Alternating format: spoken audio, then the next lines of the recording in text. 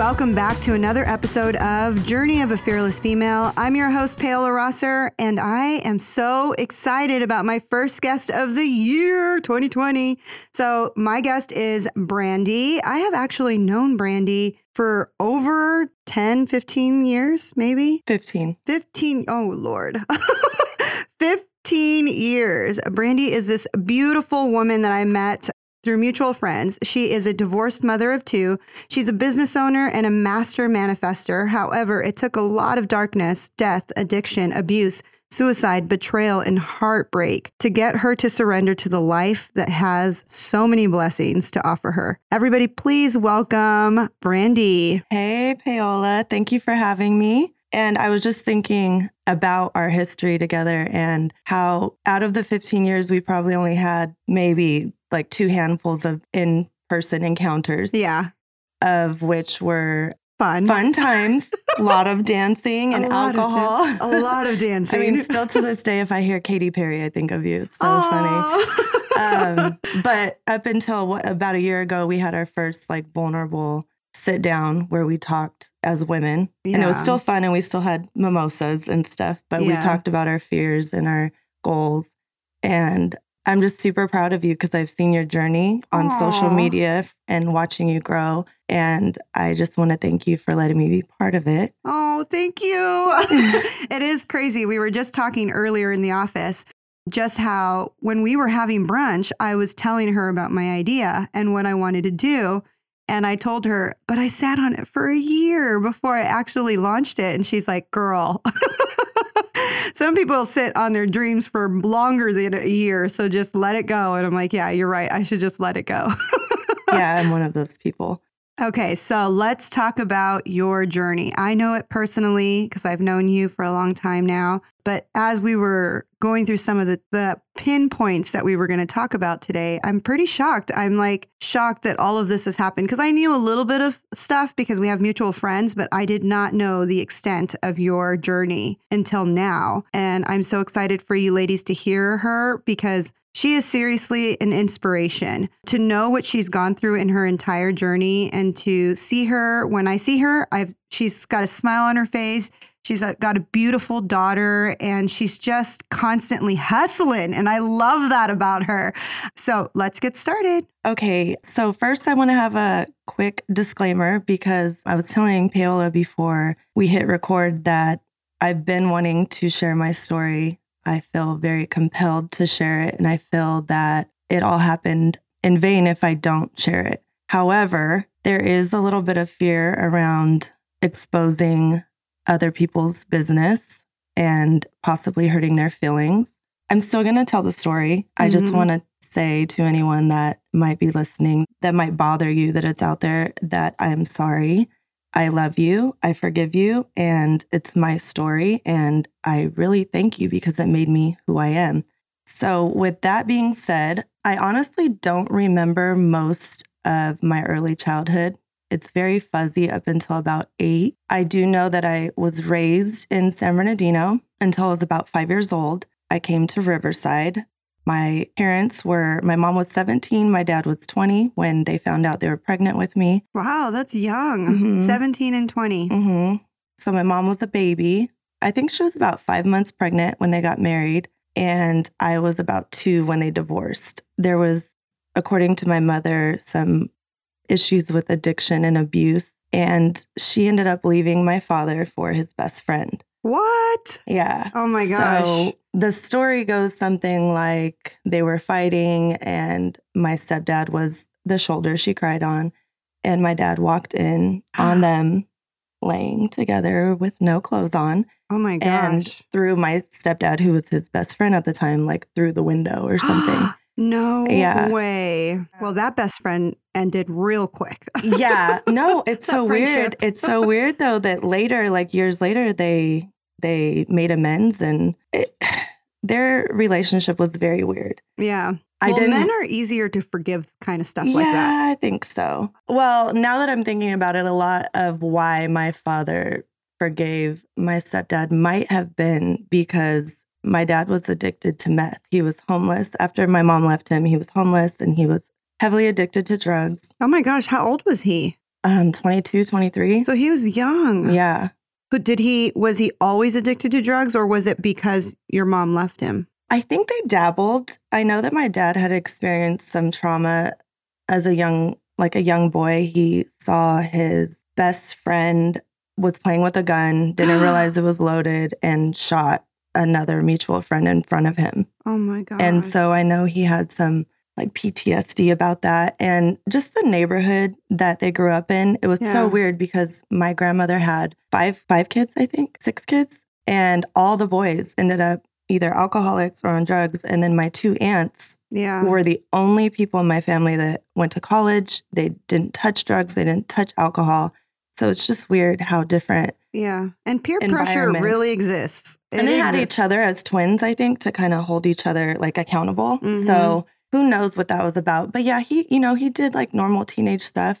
Mm-hmm. He did like cocaine, and he was drinking and smoking weed and doing those things. But it got bad. It got like to where he became homeless. Yeah. It was to the point where he would come to babysit me and my sister, even though I was his daughter, for drugs. Wow. Because my stepdad was like the biggest dealer in Riverside. No way. It was weird, and I didn't realize how weird it was until I got older. It was just my normal life. Yeah. So that's all you knew. Yeah. And so my sister knew my dad as Uncle Randy, which was also weird. It was this dynamic that my dad was still friends with my mom and my stepdad, and they did drugs together, they partied together, and he'd watch us sometimes. So because my dad was a dealer, he was manufacturing, and our house would get raided regularly. Really? Good for me, though. I was always outside. Yeah. Like my house wasn't very family oriented. We didn't have dinner together. I spent most of the time in my room or outside playing.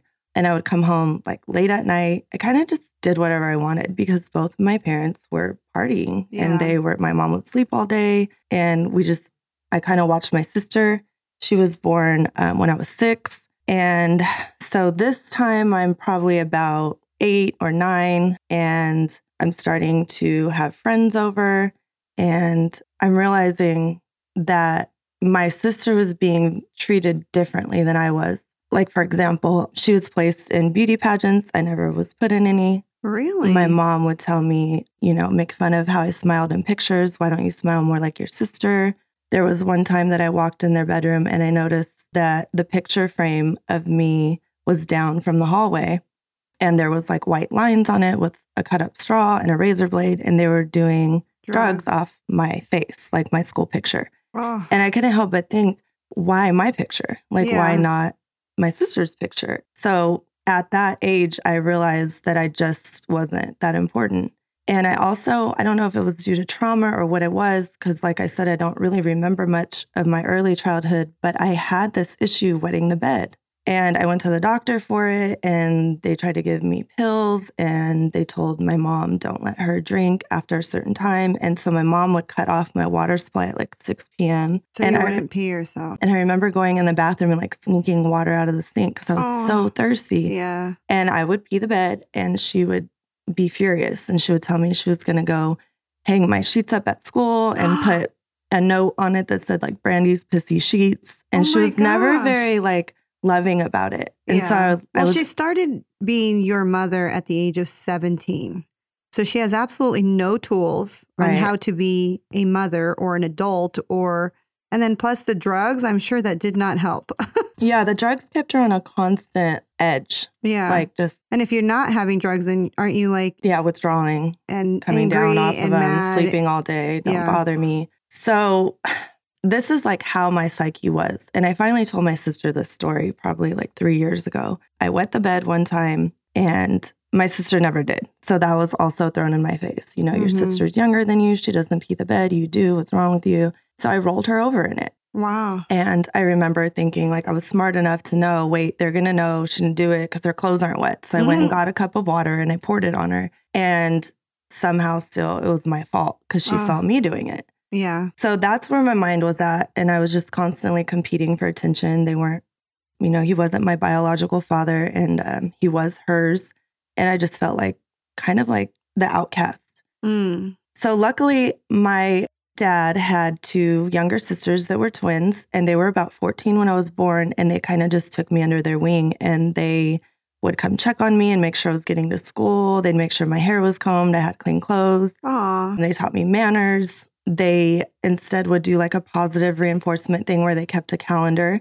And if I didn't wet the bed that night, I'd get a gold star. Wow. And when I got like 7 gold stars, I would get to pick this prize out of the treasure box. So it gave me like incentive to not be afraid of it, but just to like be excited about conquering this issue with wetting the bed. Yeah. Even though you were in that environment, you still had somebody. There was 2 people, which were great, twins of a light that brought into the darkness. I literally have no idea where I would be without them. Oh. But, eventually, as I got closer to my teenage years, they got married and they started having kids of their own, and they just didn't really have that much time to invest in me anymore. Yeah. So I guess their leadership kind of started going away. So now my stepdad's in prison.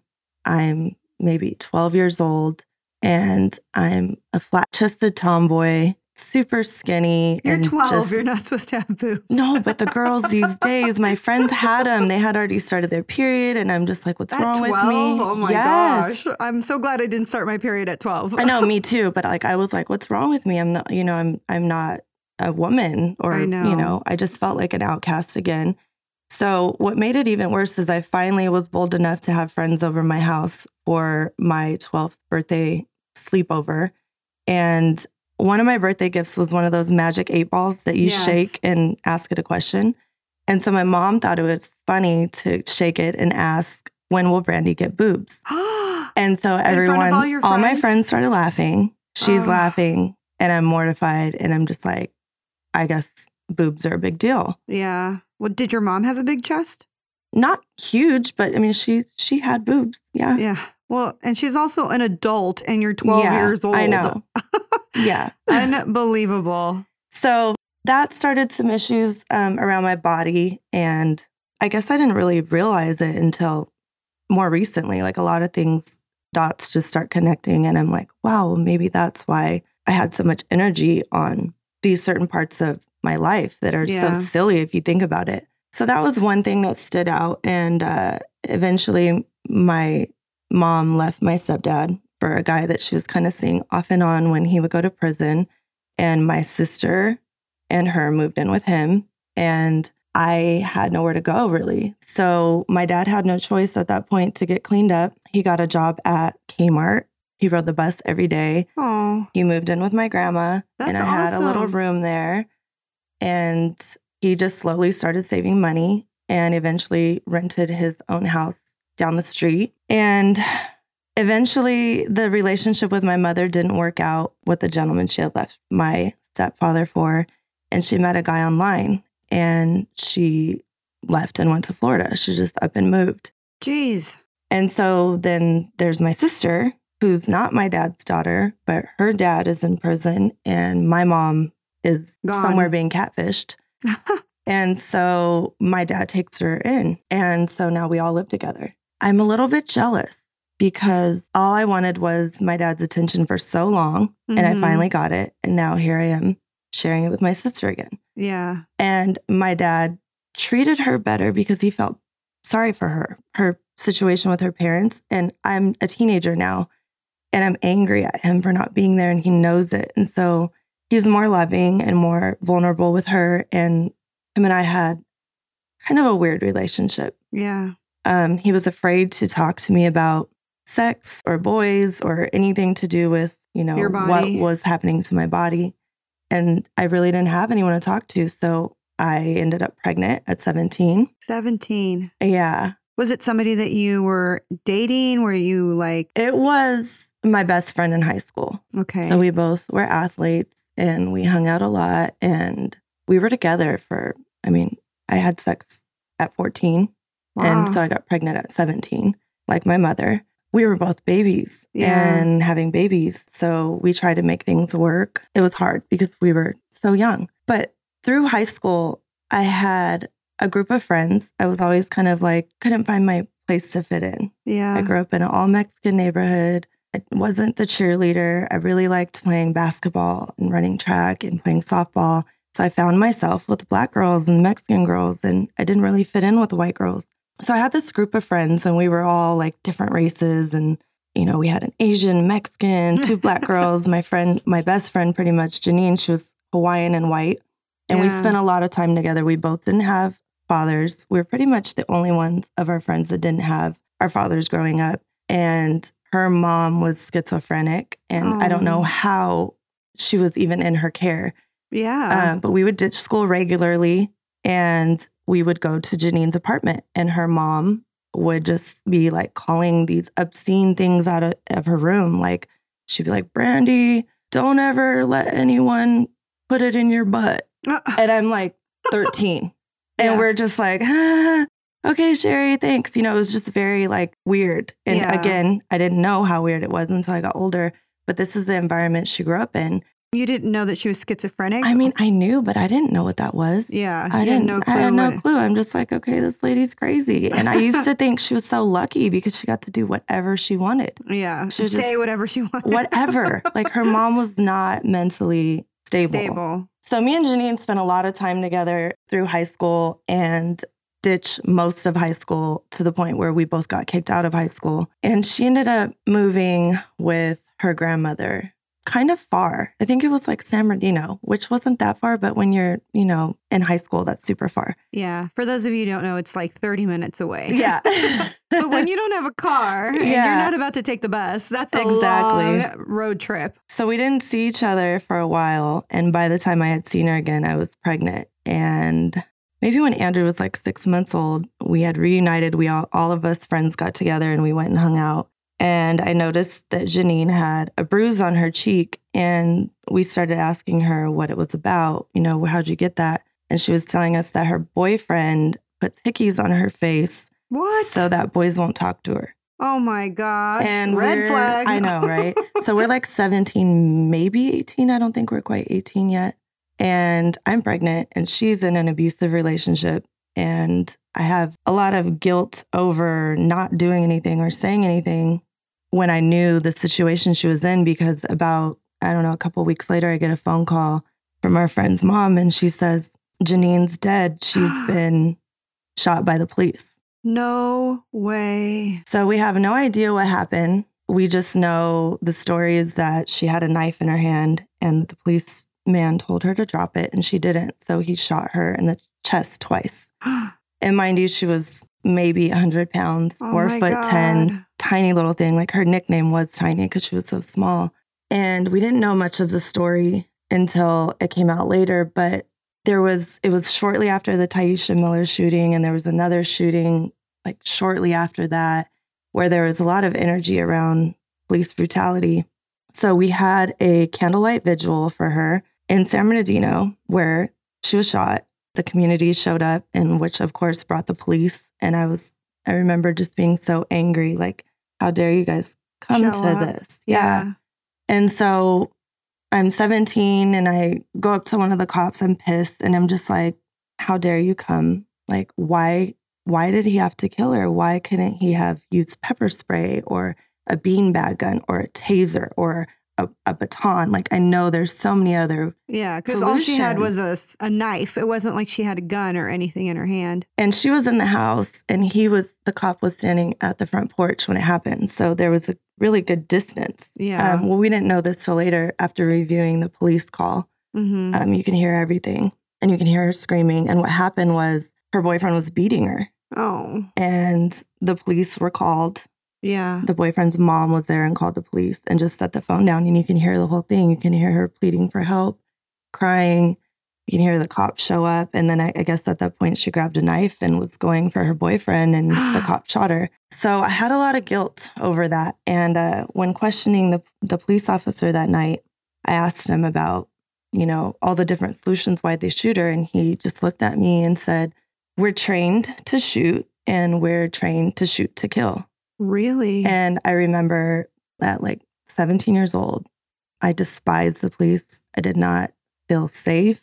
I would never call them, even if I was like dying. I wouldn't call them. I was afraid of them. Yeah. So here I am now 18. I have a 6-month-old baby. You don't have a high school degree. I dropped out of high school. Or diploma. I dropped out of high school, but I took a GED. GED. I wasn't 18, so it's California High School Proficiency Exam. It's actually supposed to be harder than GED. And you got it? You passed? Yeah. Cool. So I technically have a high school diploma, but it was just not the most, It doesn't matter. Ain't nobody looking for your diploma. I know, right? Nobody ever asks me, hey, can I see your diploma? Yeah. Or my college degree. So I actually walked in with my cap and gown at 7 months pregnant through like a continuation school and immediately signed myself up for college courses. So I started taking college courses when I was pregnant with him still. And I continued to, but just part-time because I still had to find a way to make to money. feed us. Yeah. So now I'm 18. My best friend's dead. Me and my son's father kind of, we're kids and we're trying to figure it out, but we're struggling. And I get a job at Lowe's and I run into a girl that went to Ramona and I went to North, and we start talking and we just clicked immediately. Her name was Christine and we met on the RCC campus. And so we start to walk out to our cars together and we notice that we're like parked right next to each other on this huge campus. And we're like, oh my gosh. What are the odds? Like we're meant to be friends, obviously. And we talk more and we get like very open and vulnerable really fast. And we kind of just become inseparable. Friends. Yeah. And she's working at Zales at the time up the street from me. And I just bought a brand new car because I needed a 4-door to put the car seat in. And they cut my hours at Lowe's and she's unhappy at Zales. She's not making enough. A lot of it was commission based and she just wasn't doing too well. So she proposed to me. My cousin is dancing and she's making $700-800 a night. Why don't we just go dance? And I'm like, oh my gosh, like that's so scary. Yeah. Let's do it. So we... What a response. Yeah. Let's do it. So we start dancing at 18 years old. Well, tell us about your first time dancing. Was it my gosh. nerve-wracking? Yes. Were you like, I have small boobies, or did your boobies come in by now? Well, they were like a C, but mind you, I had my son and I didn't have a woman around me to tell me, wear a bra and do this and this is how you breastfeed. And so things like they weren't perky. For being 18 years old, I didn't have perky boobs and I had a lot of body issues. I had stretch marks. I was like, I lost my weight, but my body was not like the other 18-year-olds. Yeah. So luckily the lighting is amazing in strip clubs. And you add a little bit of smoke and strobe lights and, nobody knows. So my first time, I remember dancing like I was in a club. Really? Like, total dork. Oh my gosh. And I'm like so nervous. My lips are like sticking in my teeth because my mouth is so dry. And I could just see the girls in the back laughing at me. Yeah. And I'm like, whatever, like, who cares? What do I have to lose here? like I got to pay bills. So no one told you like what to do? No. No one told you like, hey, you should do this or move like this? Well, later. Yeah. But like the first time you're like out there just I thought I was doing my thing. And mind you, there was like no YouTube. There was no tutorials. There was no way to like have someone else show you the ways. Yeah. So I just figured it out. And then, how much did you make your first night? Oh my gosh, hilarious. So the first night, you're only allowed to audition. Oh. And whatever you make on stage, you can keep, but you can't do dances or you can't work the night. Like you just go and you audition and then you get put on the schedule later. So I remember getting like $83 really in tips. And I remember going home and counting it over and over and over. Like it was so much money to make in 20 minutes. Yeah. It was crazy. Well, considering working at Lowe's part-time, your checks were probably less than $200 every 2 weeks. Every 2 weeks. Yeah. And my car payment was like basically that. So when they cut my hours, I couldn't, So I was able to work like 3 days a week dancing and be fine. So did you, when you were counting that money, the $83, were you like hooked? Was that like fast money? I can do this. I can take care of my son. I can pay my car payment. Or at any point, did you think like, what if someone finds out? Oh, yeah, I thought about that. And not only did I think about it, but the club I was working at, I could probably throw a rock from it and hit my dad's house. Really? It was super close. So there was times when I spent most of the night back in the dressing room hiding because my uncle was there or my science teacher was there. Your science teacher? That's not crazy. Even kidding. So yeah, definitely I ran into some familiar faces and I spent a lot of my time hiding. Uh-huh. Luckily, it's like so dark, and I would wear like this long ponytail, drawstring ponytail thing, and heavy makeup, and so I wasn't super recognizable. Yeah. But I mean, I would have been embarrassed had they realized it was me, and no one knew. It was like such a big secret. It was such a big secret. My stage name was Secret. No way.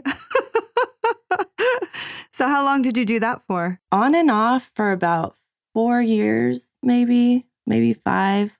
I went from that club to another club. That club eventually closed down. The freeway bought it as eminent domain and it got tore down. So all of us were without a job. But I made really good friends with these girls. These girls were, I mean, my family. We spent so much time together, and we were as close as you can get. Like, hey, can you see my tampon? Hey, things like that. When it came to money, yeah, it was very like cutthroat. But outside of it, we hung out. When on slow days, we'd be in the back like talking. And a lot of these girls had dealt with trauma. Yeah. A lot of trauma. They didn't have their fathers. They were raped. Dealt with death. They lost their parents at a really young age. Like everyone had a story. And I felt finally like people understood me. I was somewhere where people understood me. I'm still friends with like almost all of them. Wow. And a lot of them have gone on to do great things. Yeah, absolutely. Become nurses, become managers, business owners, things like that. So it was just a moment in time. And I eventually went on to dance in Orange County and LA and eventually Vegas. I moved to Vegas. Did you just decide to move clubs because one club wasn't lucrative enough? Or was somebody like telling you, go to Orange County, there's more money there, or go to LA, there's more money there, or let's go to Vegas because that's where all the money is? Or how did you decide to leave like certain clubs? To be honest, the Orange County one also got shut down. Oh, really? Yeah. And so I left there. How did I end up in Vegas? I think I just wanted to get away. And like, yeah, it was, I mean, everyone knew you go to Vegas, you make money. It's 24 hours. People are there to spend money. When I was working in Vegas, I was not leaving with less than $1,000 in like a 5-hour shift. Wow. So when I was in Vegas, I got a call though from, I think it was my dad. And he said, you got to come home. And I was like, what? This has got to be important if he's telling me to drive 3.5 hours right now. So I come home and I just remember pulling up to my grandma's house and my dad's just look on his face. I was just like, who was it? Who is it? And he's like, it's Sean. And so Sean was my dad's younger brother. Sean was only 6 years older than me. My grandma had him pretty late. And so he was like an older brother to me. And we lived. Even though he was your uncle. He was my uncle, but with our age difference, it was like the same age difference I had with my sister. He taught me how to play baseball. I mean, he's the reason why I was like a tomboy. Because I didn't have any older siblings. And turns out that there was this really freak accident on the freeway that my uncle was driving to work about 7 o'clock in the morning. And he was going northbound towards San Bernardino. And southbound, there was 2 Explorers, I believe, that were fighting. One was a woman driving, and then the one behind her was her boyfriend. And he was trying to like ram her car off the road. So he lost control and his car hit the center divider. Oh, no. And it's like 7:30 in the morning. And somehow the battery comes unattached from the car that hit the center divider. The hood didn't even open. It just flies through the hood. Really? And hits my uncle's windshield. Like hits him straight in the face. Like he doesn't even know it's happening.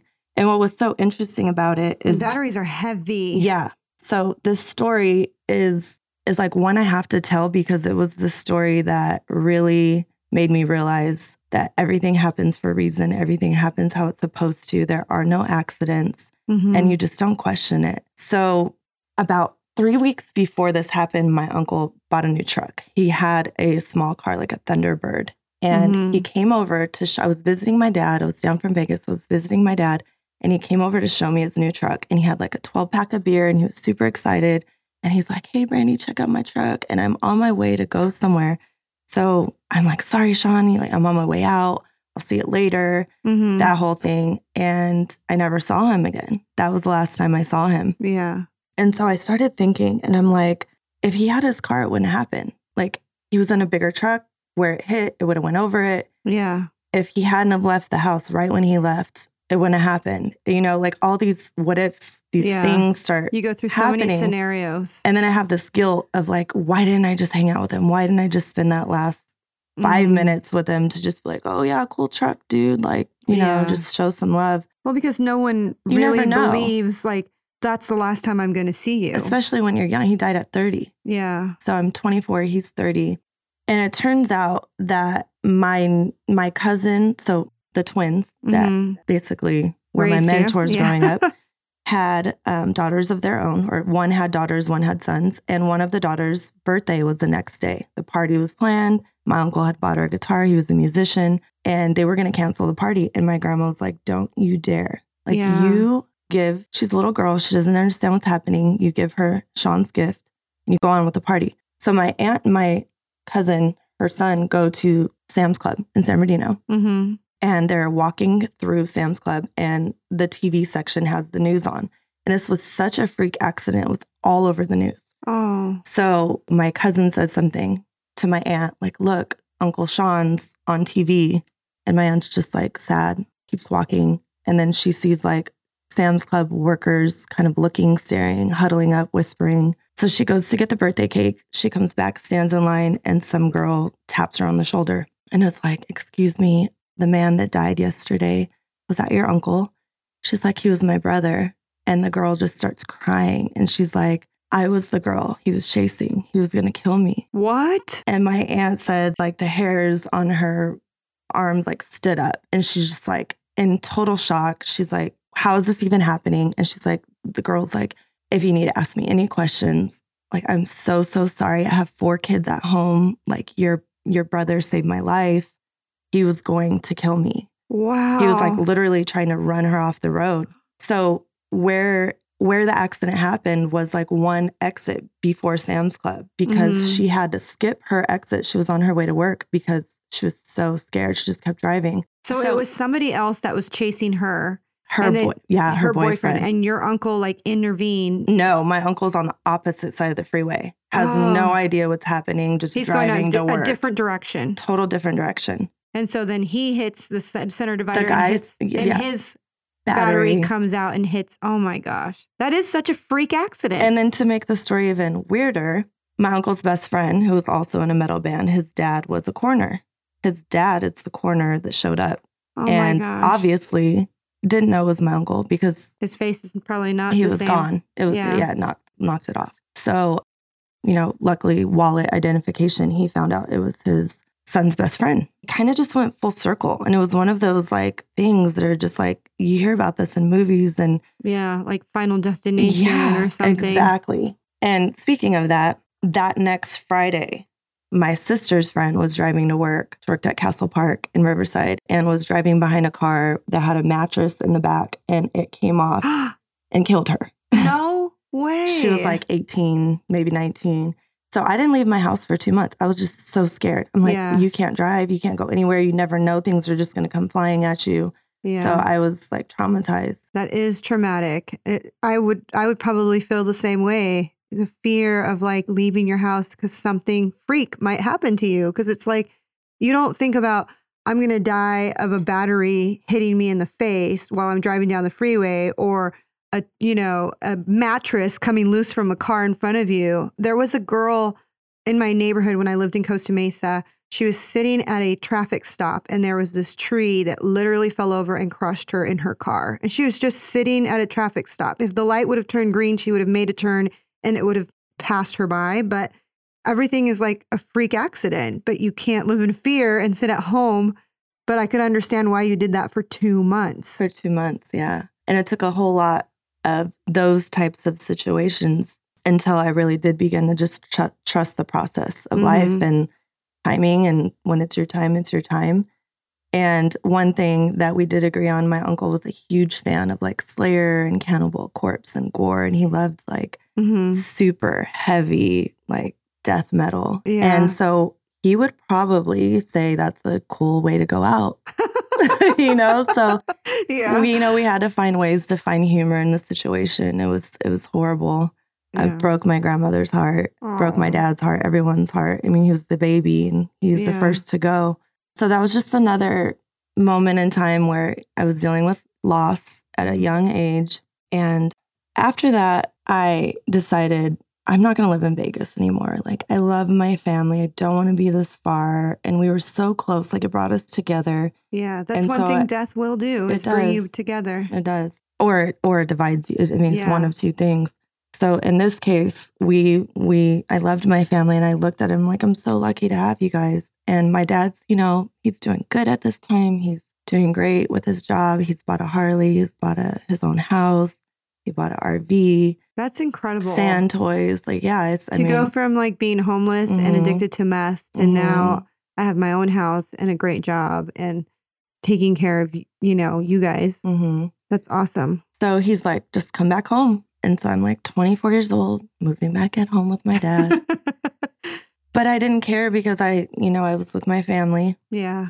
I decided I didn't want to dance anymore. I was kind of like, it was empty. It was hard to date. Anyone that took me serious, I'm like, how can I take you serious? You know, like, you're okay with me doing this? Yeah.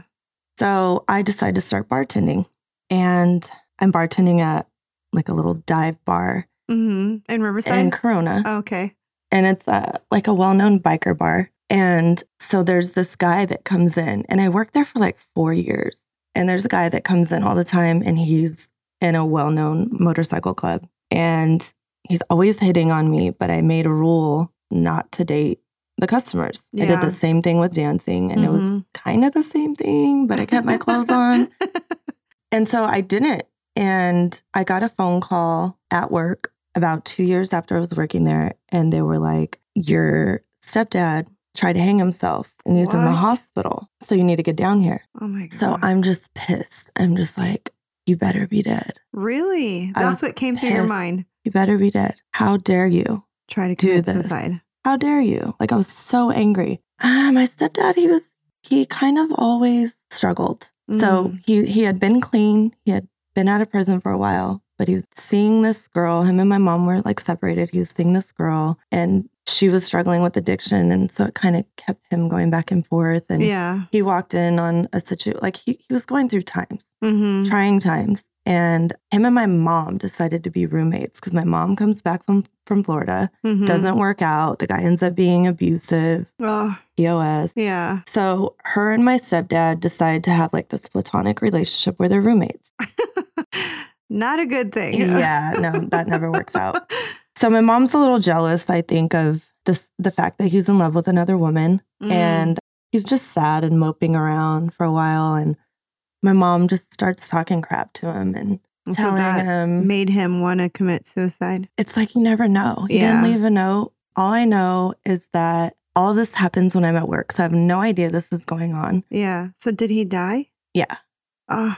So my mom said things to him such as like, you've never been a father to, talking about my sister, that my dad was always a better father to her than he was. And just mean things like, I'm going to call your parole officer, this. She could have very manipulative ways. Was she there when he tried to hang himself? She found him.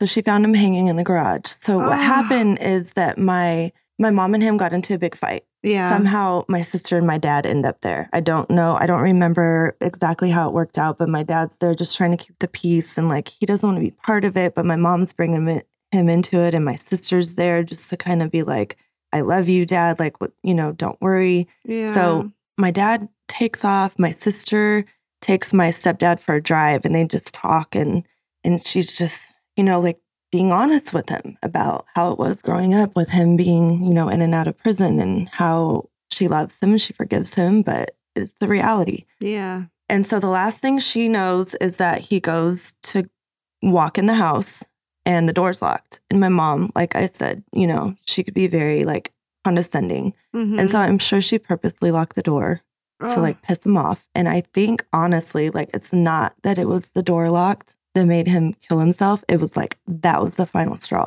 Yeah. It was like this, and like, I'm done. And so he went and grabbed a rope out of the back of his truck, and he hung himself in the garage. Oh my goodness. And my mom noticed that the light in the garage had been on a while, but she didn't really think anything of it because it was kind of like his man cave. So she eventually walked out there and found him hanging. Cut him down, started screaming, tried to give him to mouth. Like, the ambulance finally comes, and he's not responsive, but he still has a pulse. And so when I'm on my way, he's still alive. And so I'm thinking like, I'm going off when I see him. Like, and then I walk in and I could just tell again by the look on people's faces, Yeah, absolutely. And I'm just like, oh my God, he's gone. And my sister's not there. Oh no. My sister doesn't know. And everyone's texting her. So she walks in, not a word is said to her, and she just chucks her purse at my mom's head. No way. She's like, you fucking bitch. It's because of you. And like, we're having to peel my sister off my mom. And my mom is crying like she just lost her husband. They were still legally married. Oh like, my gosh. I don't know what to do in this situation. So I'm trying to calm it down right now. I'm telling my mom, like, it's not your fault. Like, I don't really know all the details. And I mean, still to this day, it's someone's personal decision to do that. No one, like, I'm not going to blame my mother. However, she can be hard to live with at times. So that happens. And this is where like life just changes forever because my dad feels guilty. My mom feels horrible. My mom and dad start hanging out because they have this common thing that they both feel so bad about my stepdad, and they end up getting back together. After 25 years, my mom moves in with my dad. Oh my God. And they're like a relationship, and it is the weirdest thing for me. I'm just like, sounds weird. That's so gross. Yeah. So they kind of start like partying, hanging out. They're drinking a little bit, but just on weekends, having fun. But no drugs, just drinking. I don't think so. I don't think so. It's like you never know, but there was no signs of it. I think my dad was like done. Like when he was done, he was done. And then I go back to work, get like 2 weeks off. My job's like, the lady there, she's like, my daughter tells me a story about how her daughter opened the oven and put her head in it and killed herself. And so she's like, she feels for me. And she's like, take as much time as you need. That's a good employer. Yeah. So I come back to work, and there's the guy that had been hitting on me from the biker club. And it's just me and him in the bar. And I always like thought he was attractive and I was drawn to him, but I knew it was no good for me. Like all the red flags were there. He'd bring in different women. He was drugs being transacted and he was drinking a lot. It was just like, not a good guy. Run. So, but then you're like, what's your phone number? Yeah, exactly. So no, what happened was, oddly enough, his father died that same weekend that my stepfather died.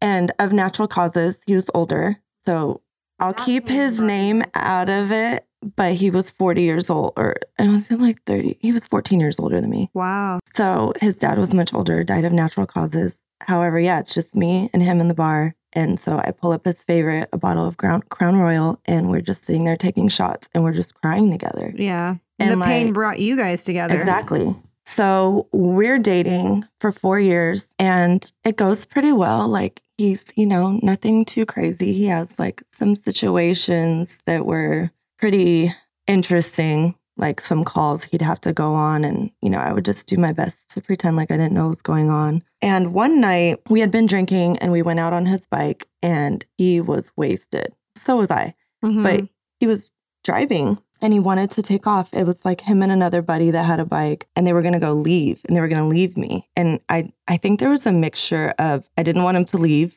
I was wasted and I was really concerned for him driving. And so I took his glasses off of his head and I broke them. And he punched me in the face, like just right away reaction. Yeah. And I got up and it was like a fight. I was like, every time he'd knock me down, I'd get up and I'd just run towards him. He'd knock me down again. And so his buddy's there and he's just watching it all happen. And he didn't stop it. And mind you, I'm not a police caller because of what happened to Janine. Oh, yeah. So there's all these situations around domestic violence where it ends in death. Yeah. And I'm just like, I'm not calling the police. What do I do? No, like I'm going to protect myself. Yeah. And so I just keep getting up and I keep getting up until the next thing I know, I like come to, there's 2 cops over me. There's like blood splattered all over the blinds. My phone is in pieces. And I guess it just got so crazy that the neighbors heard it and they called. So he's arrested. He's in the back of a cop car. He doesn't want to talk about it. He's like, there's in the police report, he won't talk about anything. He just voluntarily gets arrested. All of his guns get seized. Wow. And my face is like unrecognizable. And I remember the cops telling me, I mean, this was definitely a softer side of the police. They were like genuinely like, you need to leave. Like, he's going to keep doing this. So I left and I moved in with a friend in Beverly Hills, a friend that I had known forever, who happened to be a male. And I was just in hiding for like 2 or 3 weeks while my face healed, while I figured out what I was going to do. I brought my son with me. I enrolled him in Beverly Hills Elementary School. And we just started a life out there. And then eventually I get another call that my grandmother has been diagnosed with cancer and she has 2 months to live. Oh my God. So again, I'm like, I need to go home. I need to be with my family. So I pull Andrew out of school and I go move back in with my dad. And my mom and my dad are together, really odd. And my grandma's dying from cancer. And so we're all kind of there just visiting, you know, talking, getting all the stories we can, letting her know we love her, we appreciate her. And it went so fast because she had bladder cancer. And she caught it so late that it turned into bone cancer. And oh my goodness. Bone cancer is like the most horrendous cancer. I mean, her body started morphing. Her bones were literally like morphing and turning. She was in so much pain. It sounds painful. Yeah. So they upped her morphine and she only made it 2 weeks. Wow. And so that happened and that just destroyed my dad. Like he did not know how to deal with that. So it started with, you know, having cocktails more often to him putting vodka in his coffee in the morning to just straight vodka. Wow. To all day. Just sedating. For years. And so in this process of coming back home and my grandmother dying and, you know, I have my son, he's 9. I decide I don't want to live at home. So I rent 2 rooms from a friend's mom. So me and Andrew both have our own room, our own bathroom, and I'm feeling self-sufficient again because after the abusive situation, I lost everything. Like I lost my car, I left my job. Yeah. I just up and left. And my face was so messed up that I kind of just had to do nothing for 3 weeks. So money was an issue.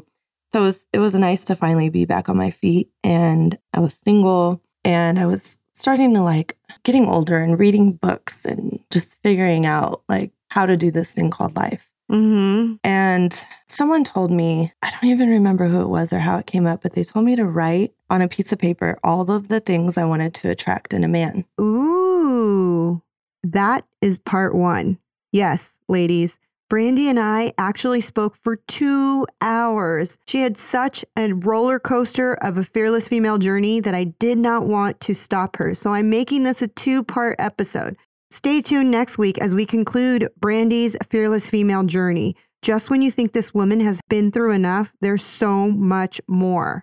Thank you again for listening to Journey of a Fearless Female. I'm your host, Paola Rosser. Please make sure to rate, subscribe, and share this podcast with all your fearless female friends. And again, I am looking for guests to share their fearless female journey on my podcast. Please send me a DM or hit me up on Facebook. Again, I'm on Facebook. I'm at The Fearless Female Movement. And on Instagram, I'm at Paola Rosser.